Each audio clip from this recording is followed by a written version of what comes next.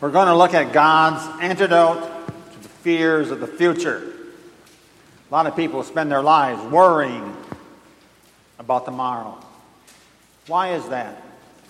Because we do not know what's going to happen tomorrow. We have no idea. You have no idea. I have no idea. Yet David, as he concludes Psalm 23, says, he's not worried. Please read with me together out loud. Psalm 23, verse 6. Surely goodness and mercy follow me all the days of my life, and I will dwell in the house of the Lord forever. Do you detect any anxiety in that verse? Do you sense any fear of the future in that verse? Any worry about tomorrow? No, because David is confident. David says, surely goodness, mercy will follow me all the days of my life. He's confident. Where do you get that kind of confidence? If you're a believer, I believe there's at least 3 reasons why you do not need to ever fear the future. So number 1, in your notes, I can face the future confidently. First of all, because God is watching over me. God is watching over me. Look at Psalm 23, verse 6, where David says, surely goodness will follow me all the days of my life. Circle that word, goodness. David is saying that because God is good, I can expect his protection. I can expect his provision. I can expect, no matter what happens to me, God will bring good out of it somehow.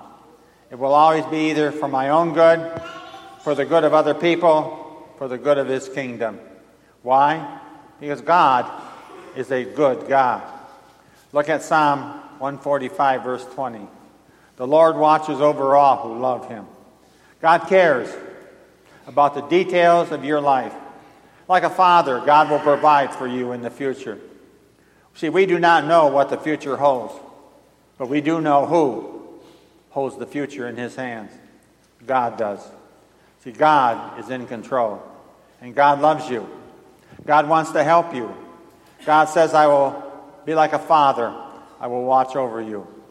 Note the word follow. Goodness will follow.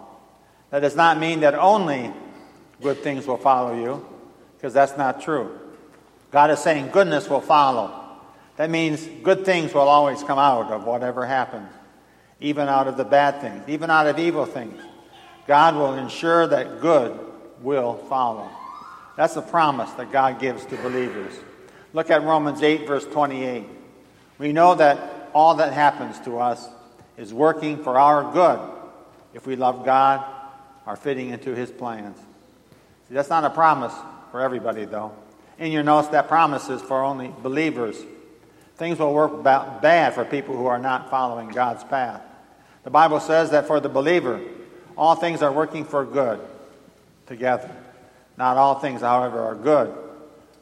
Goodness will follow. There simply is no defeat. There's no disaster in the Christian's life that God will not bring good out of it. There are times when we may not see God's goodness.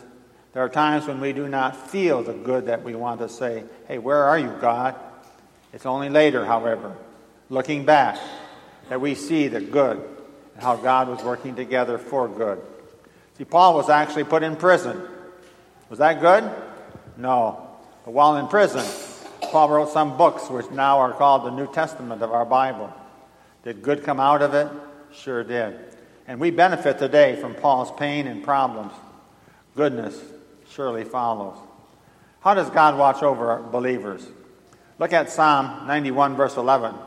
God orders his angels to protect you wherever you go. So God uses angels to watch over you.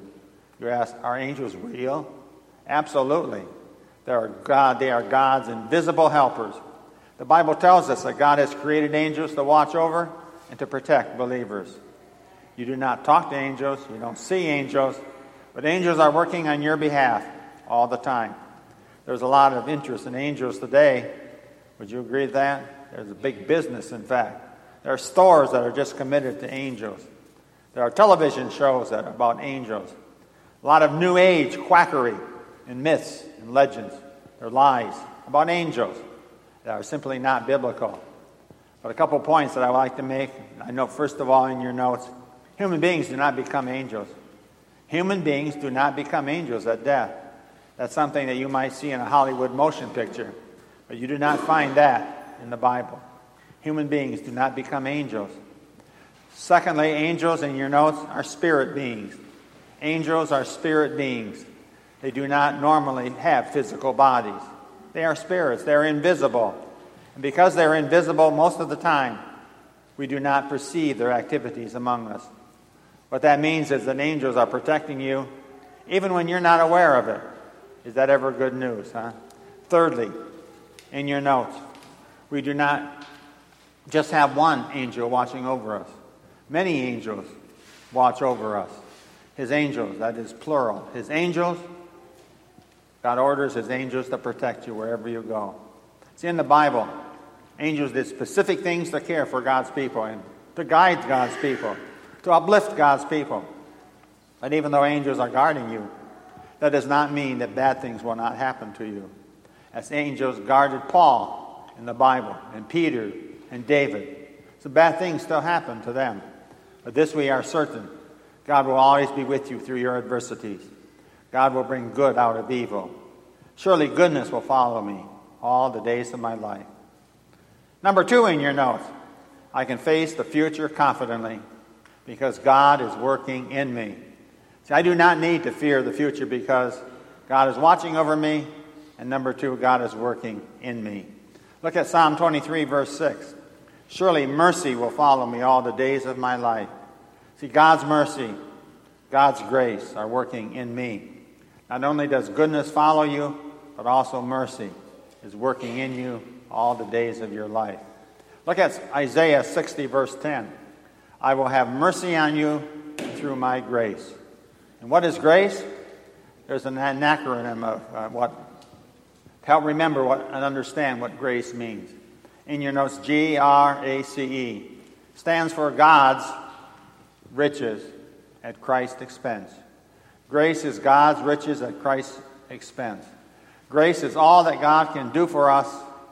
His grace is mercy and give to us because of what Jesus did for us on the cross. Isn't that good? Therefore, grace and mercy will follow you rather than God's justice following you. Aren't you glad that God doesn't give you what you deserve? God does not even get even with Christians for the things that have already been paid for in full at the cross, because that's God's mercy. The Bible says that God is gracious. We have no need to fear the future when we know that God is merciful to us. Look at Hebrews 4, verse 16 on the back of your notes. We can come before God's throne where we can receive mercy and grace to help us when we need it. God's goodness and God's mercy will follow us through life. And you will experience 6-day, depressing days, lonely days, difficult days, but as a Christian, God's goodness, God's mercy will be with you as you go into the future. So in your notes, God's goodness will provide. God's goodness will provide, and God's mercy will pardon. Secondly, as God's goodness and mercy is with you in your notes, God's goodness will supply, and God's mercy will soothe. God's goodness will supply, and God's mercy will soothe. And then thirdly, in your notes, God's goodness will help, and God's mercy will heal. God's goodness will help you. God's mercy will heal you. Goodness is that God gives to us good things in life that we do not deserve. God's mercy is that God holds back his condemnation and wrath that we do deserve. And we need both in life. We need God's goodness. We need God's mercy. With both goodness and mercy in our lives, we have nothing to fear. Number 3 in your notes, I can face the future confidently. Thirdly, because heaven is waiting for me. I do not need to fear the future because, number 1, God is watching over me. Number 2, God is working in me. Number 3, heaven is waiting for me. Look at Psalm 23, verse 6 again. I will dwell in the house of the Lord forever. Circle the word "and" there in that verse. That little word connects. It connects yesterday and today and tomorrow. And God says that I have this great plan for your life. Surely grace and mercy shall follow you all the way through it. But that's not all. I have something else at the end. David ends his Psalm 23 by saying, we're going to go to heaven. We will dwell in the house of the Lord. With God, it keeps getting better and better and better. I do not need to fear the future because I'm going to go to heaven. Look at 2 Corinthians 5, verse 1. We know that our body will be destroyed. Some of your bodies look like they've already been destroyed. Just checking to see if you're listening. Paul continues, but when that happens, God will have a house for you. It will not be a house made of human hands. Instead, it will be a home in heaven. It will last forever. How long is forever? It's forever. Someday your body is going to die. Your body is going to end. You're going to live in one of two places then, heaven or hell. They are both real. Christians know that they will receive a new resurrected body when Jesus returns. Because Jesus suffered and he died on the cross and arose again to defeat the powers of sin, death, and the devil. Christians know that they will live in heaven. Death for the Christian is therefore a transfer. It's a promotion. You are not really ready to live until you're ready to die. See, Jesus tells us that one day, Christians, in your notes, number one, Christians will be reunited. Christians will be reunited with loved ones who know the Lord. Number two, in your notes, Christians will be released. Christians will be released from the pain, the sorrow, the suffering, depressions, and the fears of this world. Look at Revelation 21, verse 4. He will wipe away all tears from their eyes. There shall be no more death, no sorrow, or crying, or pain. All that has gone forever. No death, no sorrow, no crying. Doesn't that make you a little bit homesick for heaven? In your notes, every Christian ought to be homesick for heaven. Christians know that they are living in this world only for a short time. This is only called the preschool, or it's called the appetizer. It's only the opening act. We will spend millions and millions of years in heaven. So get homesick for heaven. Get rid of your homesickness for this materialistic world of ours. You're not going to keep it. It's only temporary. Get prepared for heaven. Trust in Jesus. Grow in your faith. Invest in his kingdom. Share Christ with unbelievers. Love and serve others in the name of Jesus. But don't make your home here. In conclusion, how do we know that if we're going to go to heaven or not? Look at John 20, verse 27 and 28. Jesus says, my sheep listen to my voice. I know them. They follow me. I give them eternal life, and they shall never perish. No one can snatch them out of my hand. Circle those verbs. Listen and follow. Jesus says that his sheep do listen to him, and his sheep follow him. Are you listening to Jesus? Are you following? Is Jesus your shepherd? Is Jesus your Savior and your Lord? By listening to Jesus, by following Jesus in faith, you are given the grace of God, by the grace of God, the gift of eternal life in heaven. By trusting in Jesus alone, you can be sure that you're going to go to heaven. No one can snatch you out of Jesus' hand. You do the trusting, Jesus will do the keeping. So how do we face the future?